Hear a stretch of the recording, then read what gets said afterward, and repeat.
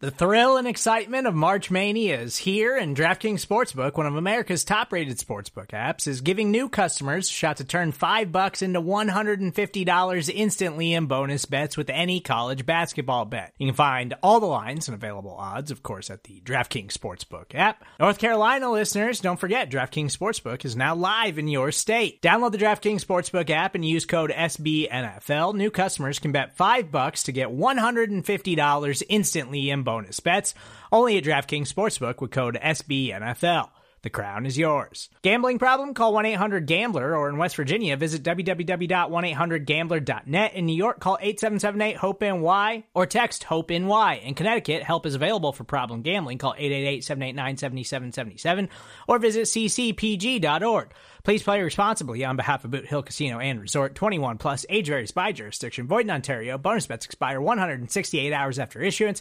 See dkng.com/bball for eligibility, deposit restrictions, terms, and responsible gaming resources. Welcome to the Repack. I'm Justice Mosqueda for Acme Packing Company. I'm here with Evan Tex Western. Say what's up to people, Tex. What's up, people? Packers win. It's a good day. 14-12. 14-12. I ran to the CVS after the game, got yelled at by two different groups of Packers fans coming out of bars because I was wearing a Packers shirt. Both of them said a variation of like, we didn't deserve that, but like in a really excited, drunk fashion. They were definitely running to the CVS to get like Pedialyte or something. Those boys. Oh, yeah. Yeah, I needed a little of that. I needed a little drunk. of that today. I needed a little of that today after going to the abysmal Wisconsin-Ohio State game yesterday. So, but yeah, this much better. At least it wasn't a completely wasteful football weekend. Yeah, college football was good yesterday. That was fun. If you say so. I don't want to dabble too much into it. I saw the Wisconsin score at the half, and I was like, oh, that's tough for Tex. I had to go to a bar yesterday to watch USC Oregon State, two undefeated Pac-12 teams. Really? You can't. No one can get Pac-12 network. I had to go to a bar. Oh my gosh. I have YouTube TV. It goes through my PS5. I literally cannot have access to the Pac-12 network. Oh my God. Fire Larry Scott again. Hire him so you can fire him again. Green Bay Packers won 14-12. Game almost went into overtime. Packers were up 14-3 at the half. I had basically done a celebration of winning this game already. You almost cursed us, man, in the APC Slack when it went 14-3. You're like, that's it, we're winning this game. This is great. And then that third drive came, and they were driving down the field, and Aaron Jones fumbles, and everything goes to shit. Well, that's the worst part. It wasn't after 14-3. Oh, that's right. During that drive, it was during the middle of that drive. Yeah, they get in the red zone, and I'm like, they're going to score again. They're up to at least 2 full touchdowns, if not 3 scores. Like, we're going to win this ball game. And then Aaron Jones coughs off the ball at the 1 yard line. Everyone starts pointing fingers. I'm not going to say anyone. Tyler Brook. But, second half of the game, Tampa Bay scores 9 unanswered points in the second half. Packers don't score a single point. Comes down to a 2-point conversion. Devondre Campbell tips the ball. After the game, Aaron Rodgers says that he caught something on the scoreboard, the home scoreboard in Tampa, showing something in between when Tampa Bay got a delay of game and when they actually like started to get up to snap the ball from the 7 yard line? 7, yeah. From the 7 yard line.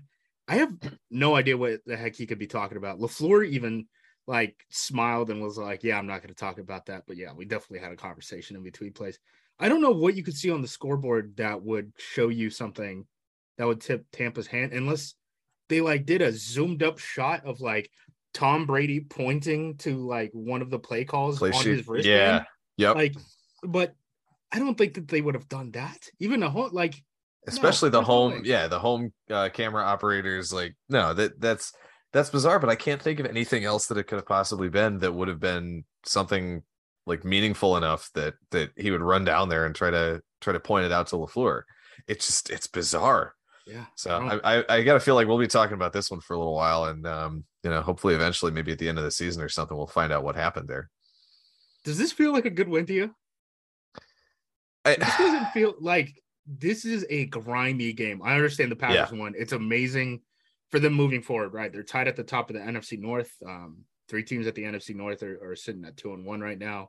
The only team that isn't is the Detroit Lions.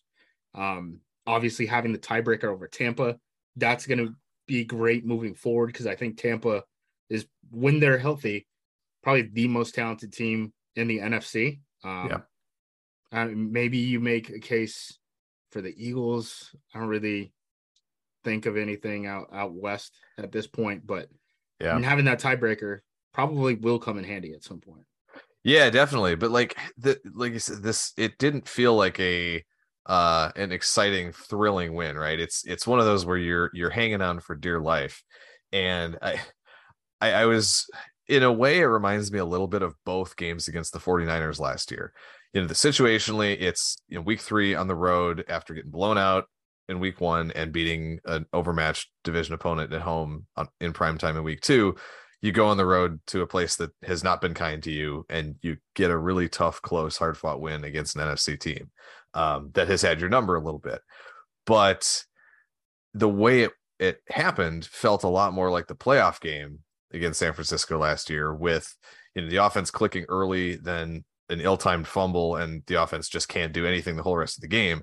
And the difference this time was that the Packers special teams didn't piss it away. Packers special teams were actually pretty damn good for the most part today when, Amari Rodgers wasn't just having a cat scrambling on the keyboard in his brain. But otherwise, it just was one of those ugly wins that it was. I mean, it's got to be a nice boost for this defense to play the way they did in pretty much that entire second half until the last drive of the game. But it doesn't feel as satisfying as I feel like a win over Tampa Bay in Tampa Bay should feel. Yeah.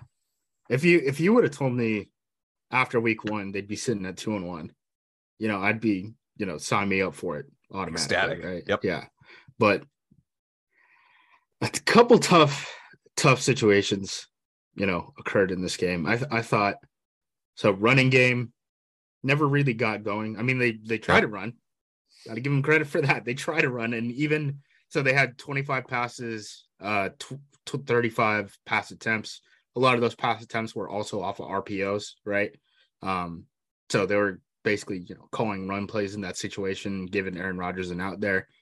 I thought Tampa had a really good game plan to handle the RPOs. I know there were a couple of them, like obviously there was the touchdown, and then there was kind of that big gain for Randall Cobb, right? Yep. But a lot of times, I mean, the Packers aren't doing a lot of things that they used to do because they've moved into kind of a gun run team instead of an under center run team. Yep. So like when they were an under center run team last year, you have to be able to, on some of these zone plays, you have to account for the end man on the line of scrimmage, not on the front side, but on the back side, right? Because that guy, if you don't block him, he's just going to chase down the play. And there are more gaps than you have linemen, right? If you have 5 guys on the line of scrimmage, there's 6 gaps. If you add a tight end, there's 7 gaps. So like, you're never going to have that stuff add up. So what the Packers used to do last year was, they would either, lock it on the back side and have the left tackle basically doesn't necessarily have to be the left tackle, but the backside tackle would just basically pass set against the end man on the line of scrimmage. They're reading the outside linebacker to decide the RPOs and stuff, or they would have, an off tight end like Josiah DeWara come and slice across the formation, kick a guy out. Now they're doing all these RPOs where they're reading true pre-snap numbers. So they're just counting numbers on the outside on the wide receivers. They don't have anyone to handle that guy on the backside. So technically on these RPOs, it's almost like a triple option. Rodgers has the option to hand it off. He has the option to pull it, or he has the option to throw it, right?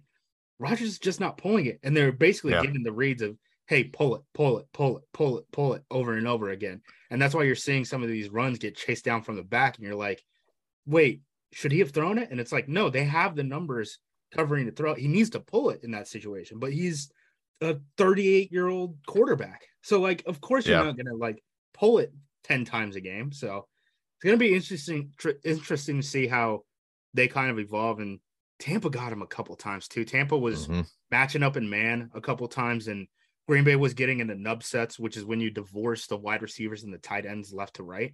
So you have 3 wide receivers on one side, just the tight end on the other side. You have the option of, okay, my cornerback is setting the edge on the tight end side, or he's going to play slot receiver or slot corner over, the trips side of the formation, right? And Green Bay was getting them into situations like that where it was like, you can pull Royce Newman and he has a one-on-one block with the safety. And that's the only thing stopping Aaron Jones from busting a touchdown on some of these pin and pull plays. And they just weren't able to get it done. Carl Nassib did a pretty good job of setting the edge. He made a difference in the ground game today. I wasn't expecting that necessarily because I know he was on the street earlier this year, right? Like he was in the street this offseason. So they had a good game plan, I think, for the ground game. Obviously, that turned into Aaron Rodgers throwing a ton of RPOs. It wasn't sexy football. Feels gross, but like a win is a win is a win. And we got, 3 easy games before Buffalo now? 3 or 4. Yeah, I think, definitely a couple winnable games here. And, who knows? Buffalo lost today in Miami. So Josh Allen set the record for pass attempts or dropbacks in a game. Oh my gosh. Crazy. How did Miami win that game? I don't know. They showed the stats on the Sunday night pregame show, and like Buffalo had like 40 minutes of time of possession. They had like some hideous amount of advantage in terms of like offensive stats, yards, and first downs and stuff. But just a crazy mess of a game. The Dolphins are the like horseshoe in the butt. Yeah, this year it's like how the heck does this keep happening? Yeah, it's nuts. But yeah, like you said, it's take this win. I'll be more than happy to grab it any way we can against Tampa. Just like last year, was ecstatic to win any possible way against San Francisco out there in week 3. So take it, move on from it. Hopefully, learn a little bit from it. Hopefully they'll figure out a way to either Rodgers starts keeping some of those option plays a little bit to actually make defenses start respecting it, or else we're going to see a lot of the same thing, I think, from defenses, just not respecting his part of that option. And that's going to, I think, cause a lot of problems. And LaFleur's going to have to figure out a way to scheme around that. It's weird because obviously the guy that they want to run block, right, is Mercedes Lewis, who's does it with his hand in the dirt. But if you watch, like, all this stuff is trickling up from college football, right? If you watch these high end college football teams like Alabama and Ohio State and stuff like that, you got to see them live this weekend. Like, they're not using inline tight ends when they're doing this RPO stuff. They use an off ball guy because that guy then can either block play side if you want the quarterback to read, right? Or he can slice across the formation and block the end man on the line of scrimmage if you want to read the linebacker instead of the down lineman, right? So sometimes you have to change those keys and stuff if a team is going to play you like Tampa. So I mean, taking Lewis off the field doesn't sound sexy, but like maybe move him off the ball. Like, you got to figure out something because it can't just keep being this over and over. They have a beat on you now. They have a beat on you. Exactly. Romeo Doubs has more yards than Devontae Adams over the last 2 weeks. Let's talk about it. Yeah, big nice breakout for Doubs. 8 catches today. I think I saw that was one off the Packers rookie record. Yeah. I don't remember who had that, but yeah, just a really good performance from him. That first one on that first drive, nice 20-yarder, and then obviously finishing it off with a touchdown was pretty exciting. And it's nice to see him backing up all the hype that that we put on him even since draft day, right? That we were all excited about him in the 4th round. And yeah, they've definitely got something with this guy. He's fun to watch. 8 catches, first time for a Packers wide receiver since 2018 for a guy not named Devontae Adams. No way. Yeah. They told that to Rodgers and he was like, wow. I mean, that's crazy. And he caught all 8 of his targets too. Didn't have a single incompletion thrown his way either, which is pretty impressive.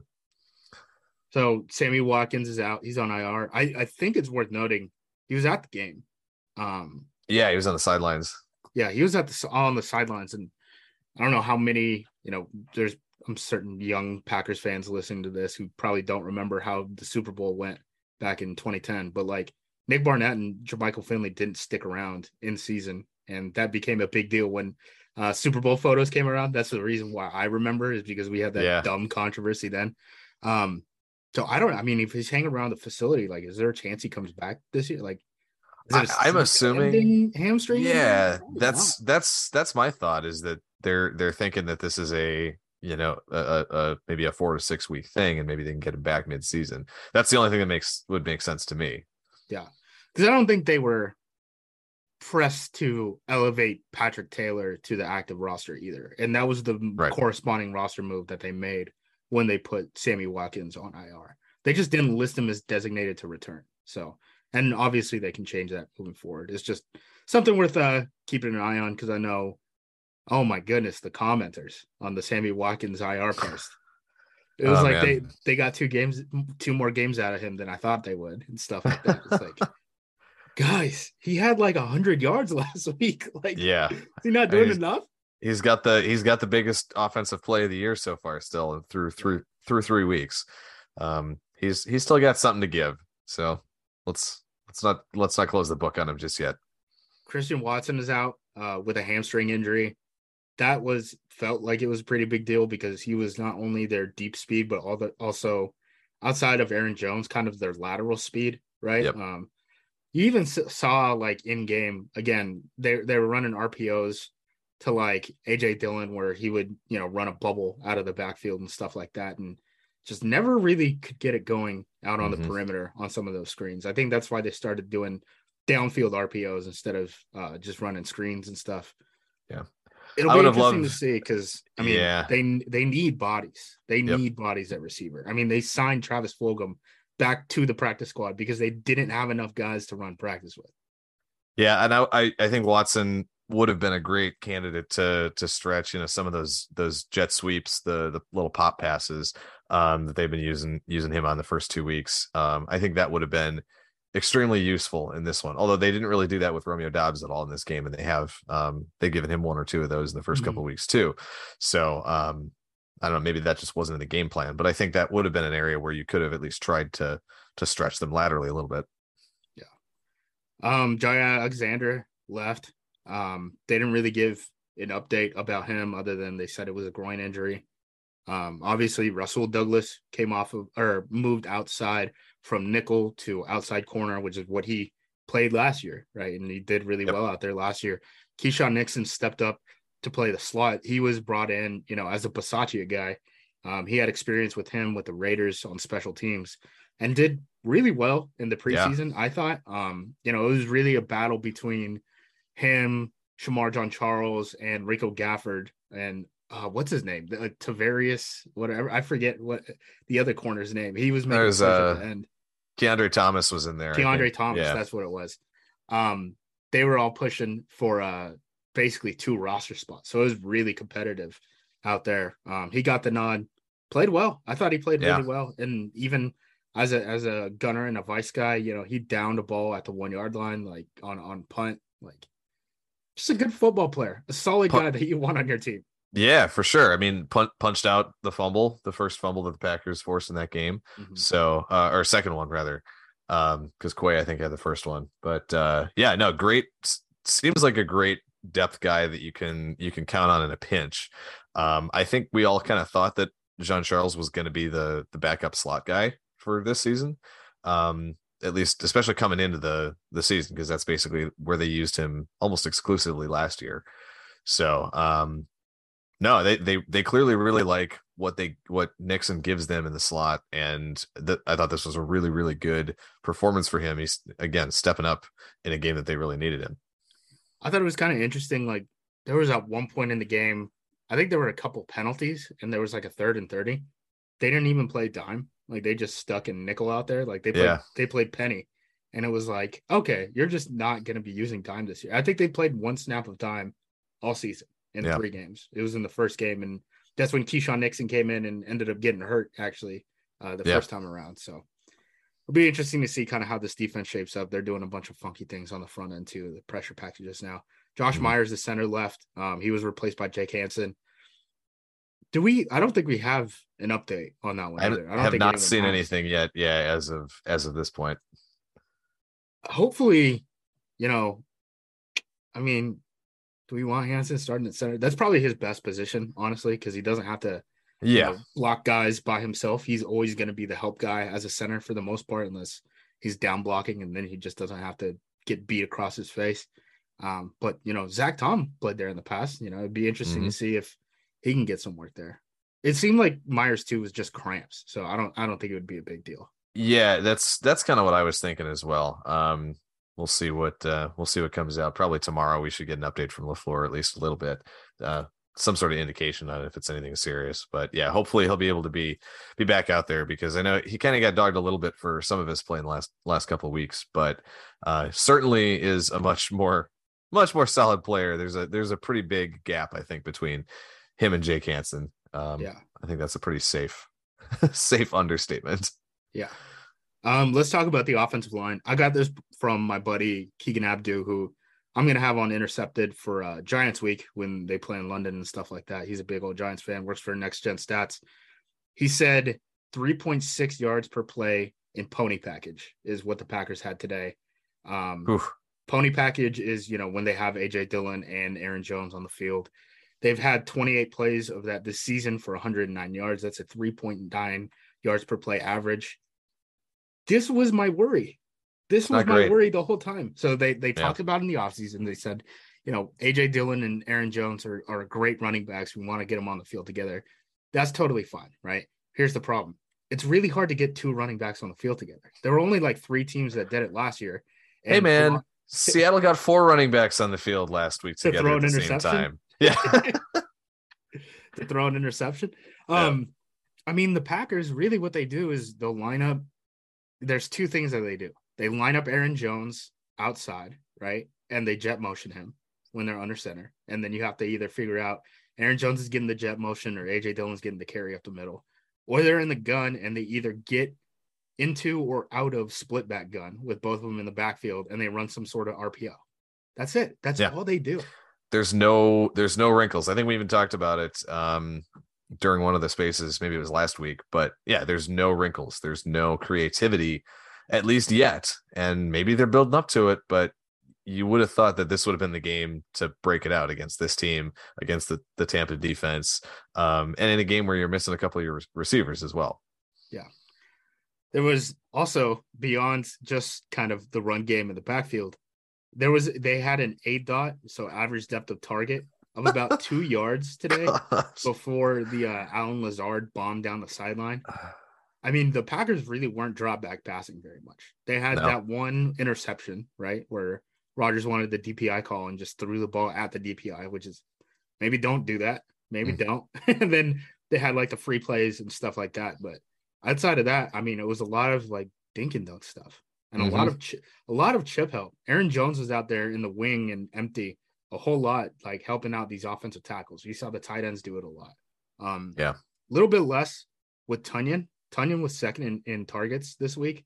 We talked about when David Bakhtiari isn't playing left tackle, Tunyon's used for chip help a lot with Josh Nijman. We'll see what that's like moving forward. Because if we can get, 2020 Tunyon back, that would be great in terms of, the passing game. Yeah, Rodgers clearly trusts him a lot more than a lot of these young receivers at this point. And I know Dobbs had 8 targets today, but there were a couple of plays too where, he didn't seem like he was going through his progressions and he just locked in on Bob. But I think there was a couple of those third downs in the second half that, that ended up going for shorter yardage or he seemed to be locked in on Tunyon a little bit. So I don't know if, again, the chemistry part plays into it a little bit, but I mean, Bob still looks good. We talked about it after that first game and he had that real nice catch and run and he looks quick. He looks fast. So I think Rodgers just needs to be smart and continue working through his progressions. I know you've got takes on that too. And I'm interested to see to hear what you have specifically on that piece of it with Rodgers. He's just not running his projections at all. Like it's very. I mean, we've seen this entire season, right? And we saw it in the San Francisco game. We saw it in Detroit at the end of the year. I don't know what's up with him, but he seems like he's doing the thing where he's like, I wanted to get that guy touches. I wanted to get that guy going, and it's like, we're not good enough to be able to do that. Like you just have to run the offense right now, and it's weird seeing him break in and out of that because there are times where like. He's fully in control of the situation. We saw it a couple times against Tampa where he's going hurry up on third downs so that they can't sub in guys, right? He's Mhm. going hurry up, trying to catch them, changing personnel when they're not changing personnel. He's up there when I'm thinking of the Tanyan play where he got the first down, where he was like diving at the first down yard line, where Yeah. Rodgers is like bluffing the snap count, and they're showing like a full out blitz, but he's seeing the left outside linebacker like take a couple steps back, changes the entire protection. Tampa sends like the craziest blitz I've ever seen. They pick it up perfectly fine, and he could just deliver a ball to Tunyon. And it's like, how come you can do that sometimes? And then sometimes it's just like you're just not looking at the guy who like the play is designed. Like he's it's old West Coast offense staples. It's not like we know what these plays look like on paper. We know how these plays are supposed to be read. Like, why aren't your eyes there? Just doesn't make sense to me. No idea. I would say his protection was pretty good today. That was the best I've seen of this offensive line so far. Not surprising that, Bach and Jenkins being out there, being able to kick Newman in, Hansen only being on the field for a limited amount of snaps, like all that stuff. Definitely helped. And against a really good front too. I think that's another telling piece that having these guys back. And Jenkins does seems like he's getting there. He definitely doesn't look like he's 100%, but he's at least starting to come along at least a little bit from last week. I think there was at least some incremental improvement to my eyes from the Bears game to today. To me, Bach looks healthier than Elton does. Mm-hmm. He looks more comfortable, at least, just and consistent. Yeah, agreed. Yeah. So and again, what's the rotation thing? What are we doing? I don't know. So have we talked about that yet? So Bakhtiari came in. He apparently did not like the idea of them rotating left tackles, but LaFleur was like, with the heat, all that stuff. And it was, I think they said that the on-field heat was like 100 degrees or something like that. And the Tampa locker room doesn't have AC. Visiting locker room doesn't have AC or anything like that. So the Packers were playing in absolute hell from like a temperature standpoint. LaFleur was saying that basically he didn't want to put Bakhtiari out there when he's like not necessarily in NFL condition yet. Like he's not in season condition. He's not been doing all the preseason stuff that everyone else has. So they rotated him and Nyman every other series. And I guess it kind of worked out. It's got to be funky though. I mean, it's got to be weird. There's no continuity there. Then I've also never seen anyone else do that. No, ever. it's completely bizarre. But when he was out there, he looked like normal Bach, and that was the case last year in Week 18 too. There's no question about his level of play. We just gotta hope and cross our fingers that whatever fluid buildup and stuff isn't coming back and being an issue after today, and then that he feels good mentally and everything, and maybe next week and back home against the Patriots we can get him back on there for a full game. I'm hoping so, because we should find out this week, right? Like if he does like something weird pops up and he's not practicing all week. Like, I was gonna say like LaFleur already said that he's not going to practice 3 days in a row at any point. So don't freak out if he's getting a veteran day on Thursday or something. But if there's multiple days this week that he's off the field, then I'm going to be a little concerned. So we do NFL Reacts right on the website at APC. It's basically, if you haven't participated in it yet, it's there's national questions, right? So it's like, who are you picking in these games? And then there's like the team level questions, which are like, how confident are you in the direction the team is moving? One of the questions we put in there was, when will David Bakhtiari return? These were the results. There were four options. This week, by midseason, end of year, or never. Never won that. 43% this week. By midseason was 42. Yeah. This week was only 8%. So 8% of you were right. And then 7%, the last of all of them, were end of the year.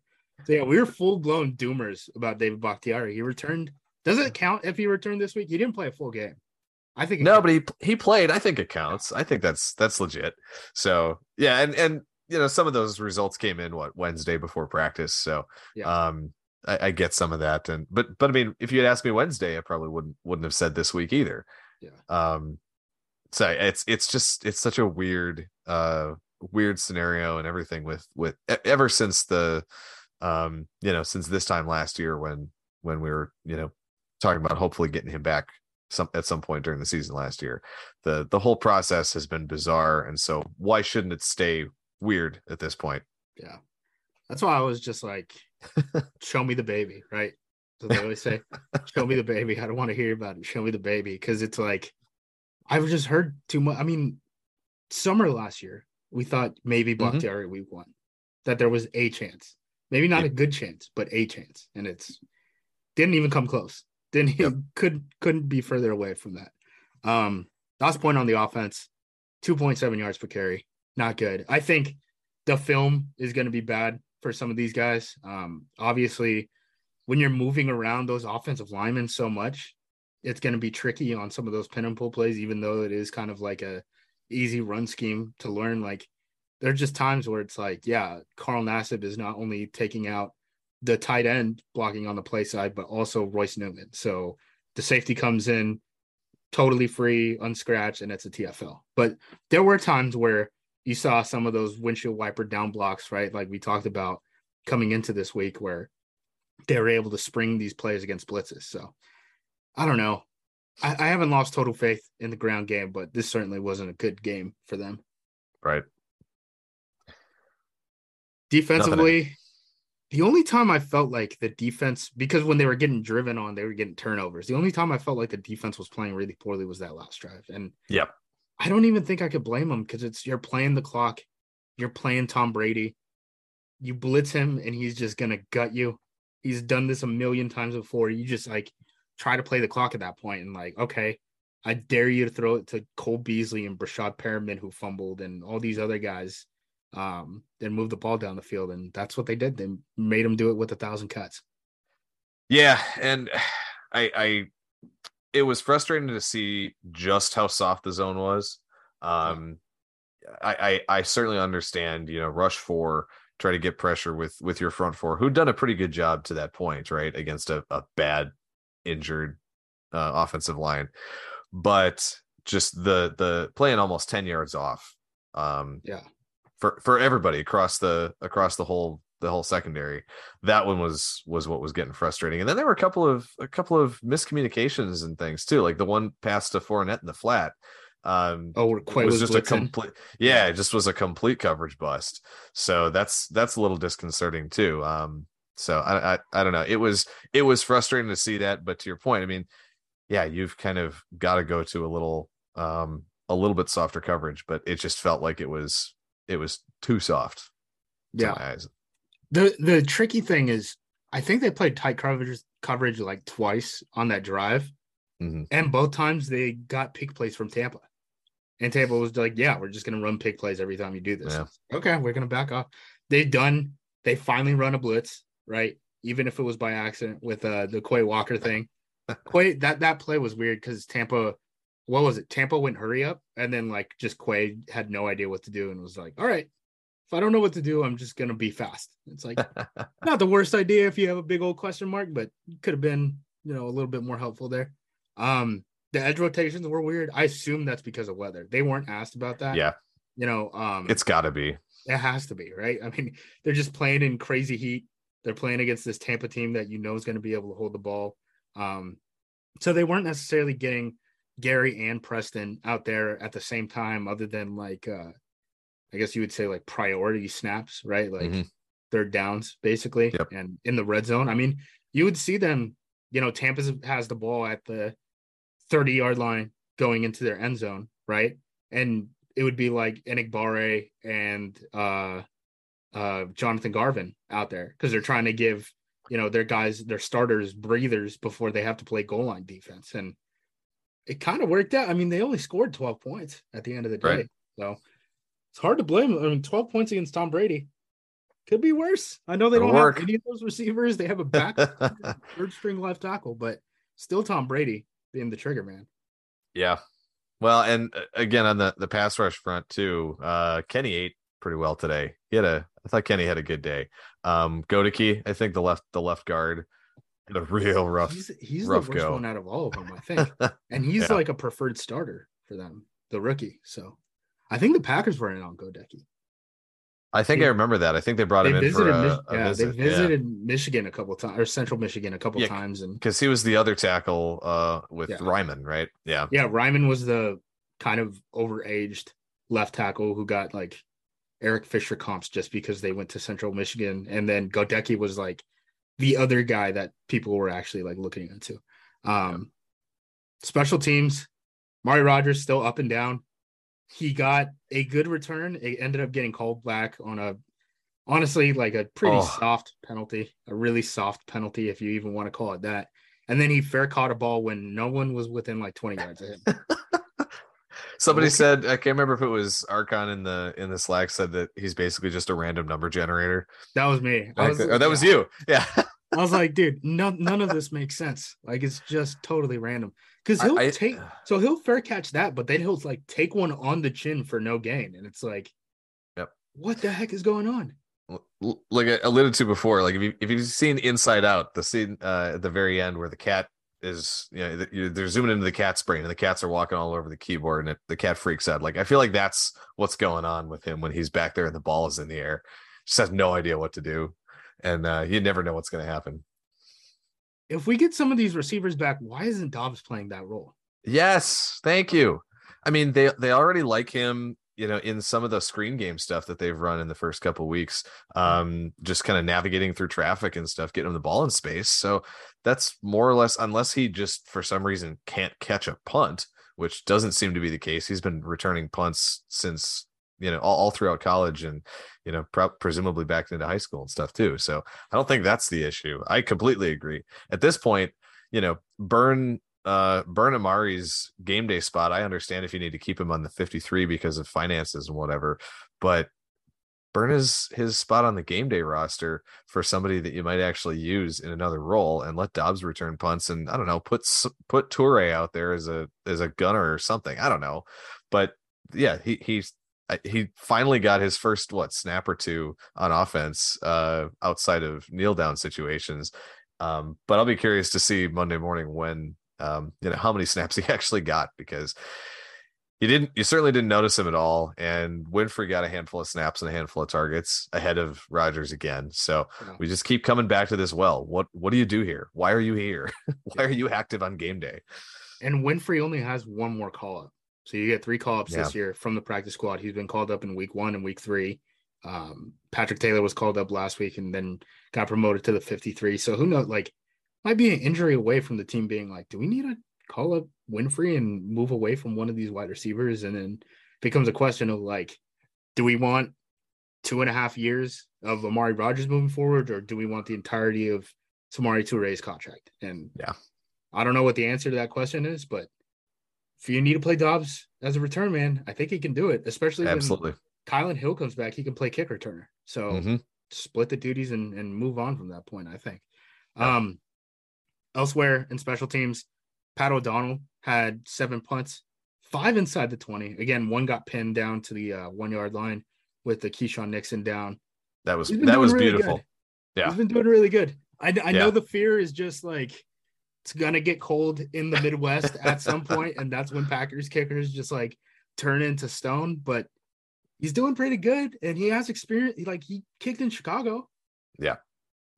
I'm excited. It was great. And not only, I mean, he also still had a really solid average too. I mean, he was over 48 yards, on the day, long of 63. I mean, you can't ask for much more out of him than that, because he was called on quite a bit today, punting 7 times. Speaking of special teams penalties, I thought that was the worst. This was probably the worst called game, I think. Yep. Of all of them. Just like weird special teams penalties. And then the Packers pass rushers were just getting mugged all day. Like, I know Tom Brady gets the ball out fast, but I mean, guys were getting held too. Guys are getting held.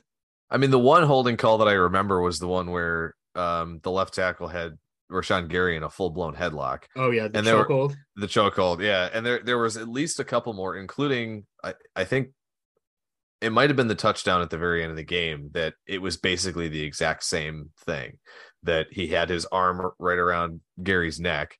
They were giving out arm bars to everybody on that offensive line. I do remember that last drive because I was thinking there was a holding call. I can't remember if it was that one, but I was like, I know that because I think it was like a 1st and 10 or 1st and goal. I can't remember which one it was. And I'm like, I know throwing that penalty like really kills the drive at that point, and it like puts the play in the ref's hands, but like he's holding. Yeah. Like that also puts the play in the ref's. Like if it's like, hey, he can hold now because it's the end of the game. Like that's a tough situation to be in. Uh-huh. Yeah. There's the BS roughing or running into the kicker penalty on Tipa on when the Packers were on punt return. He basically got blocked into the punter. I mean, not basically. He got blocked into the punter. He did, yeah. Like thrown into him, and that was a 5-yard penalty. It's like well, and that ended up being like almost 40 yards of field position change. It was 33 yards of field position change is what it was, because that was the long Amari run. Right, exactly. And so you take that 5-yard penalty, and then on the ensuing punt, Rudy Ford gets called for a ticky-tack block in the back too and pushes him back. So that was a brutal little sequence. This was as stinker of a game as you can get without probably major injuries. I'm knocking on wood right now about Jair Alexander, that the Packers could win. Not fun. We'll get into vibe checks after the break. Support for this show comes from Sylvan Learning. As a parent, you want your child to have every opportunity, but giving them the tools they need to tackle every challenge, that takes a team. Now more than ever, educational support tailored exactly to what your child needs can make all the difference. That's why parents have trusted Sylvan Learning for 45 years as the ultimate teammate in their child's educational journey, instilling in them a love for learning and a passion for reaching the next level. And Sylvan's Insight Assessment can identify gaps in learning and areas that could be of concern for your child. It's a 360-degree view into your child's learning that you can't find anywhere else, and helps ensure that your child didn't miss something in school that might put them at a disadvantage in the future. And right now, it's the best price of the year at $29. Go to sylvan29.com to learn more and get your child's assessment for only $29. That's SYLVAN 29.com. And we're back. All right. Offensively, I don't like it. No. I don't like the pony stuff. I really don't. They don't do enough with them. Yeah. If they're going to do it, they need to start mixing in, like, Aaron Jones, you have to play wide receiver.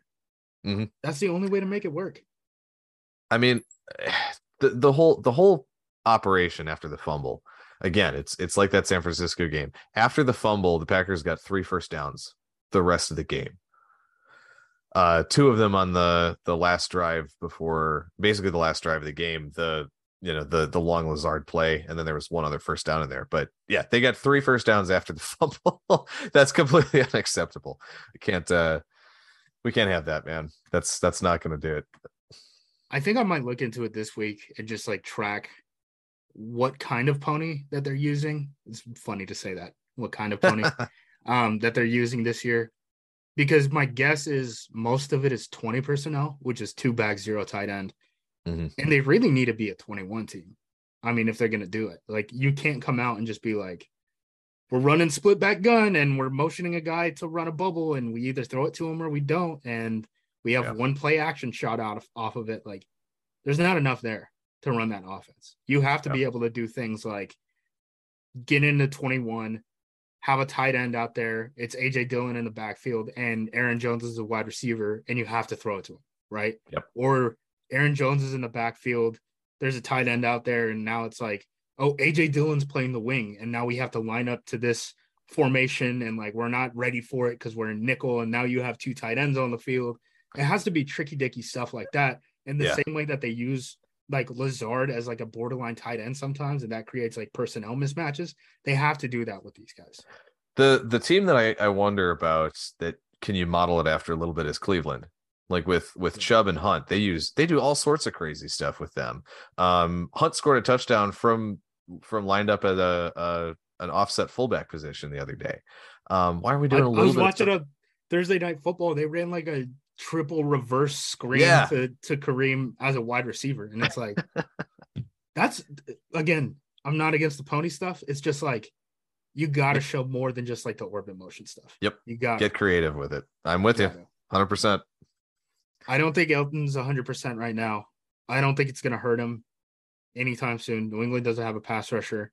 The Giants really don't have a pass rusher as it stands right now. I know Thibault was just hurt recently.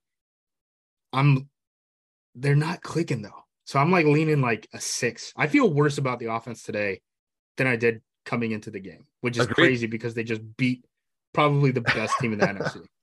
Yeah. It's the whole operation, 5 or 6 straight drives with like 1 first down combined. Yeah.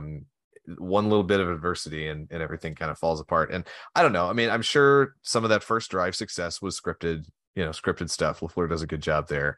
And the second drive too, they were cooking.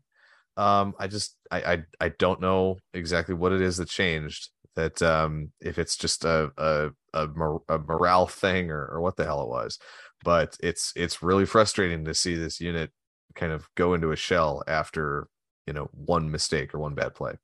Yeah.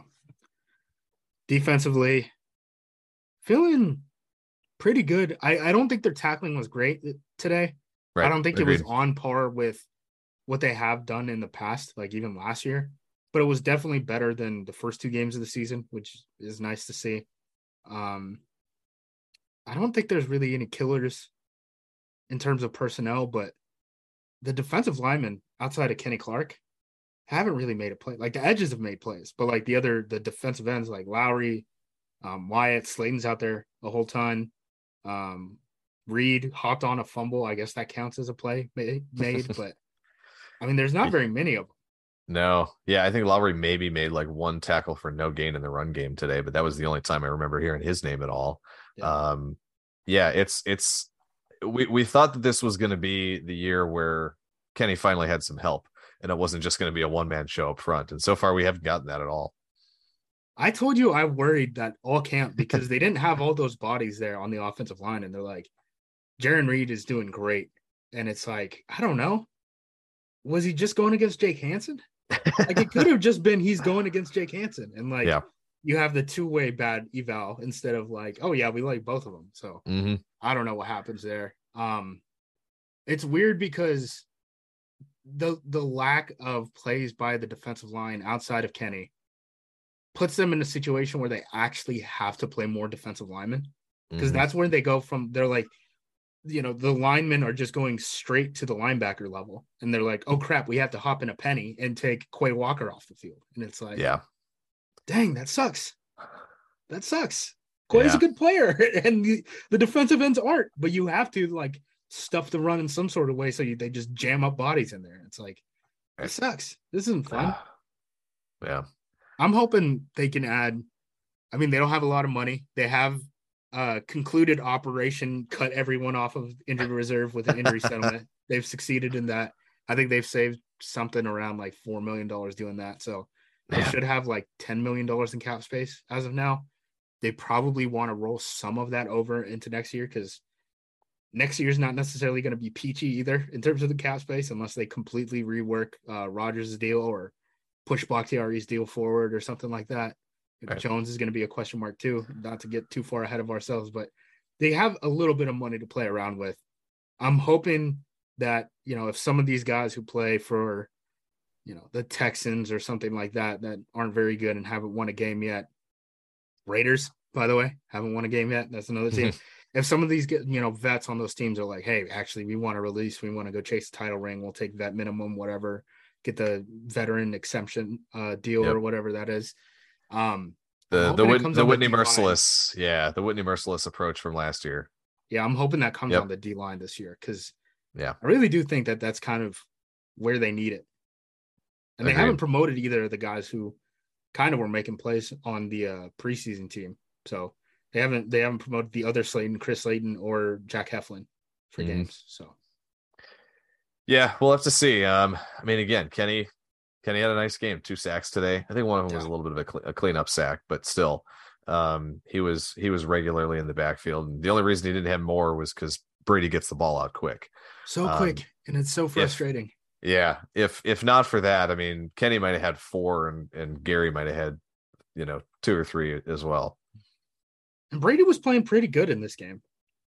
I know he didn't have receivers, but I was just gonna say he just didn't have a whole lot to work with. I mean, Russell Gage got like 13 targets or something in this game. Yeah, crazy. I was joking because right? he did. Yeah. Yep. Yeah. Both of them. Yeah. I was joking about Gage, and because this morning I was trying to decide between starting Lazard versus Gage in fantasy, and it ended up working out okay. But yeah, defense. I'm at a 7 out of 10. Yep. 7. I just there's just little things that worry me.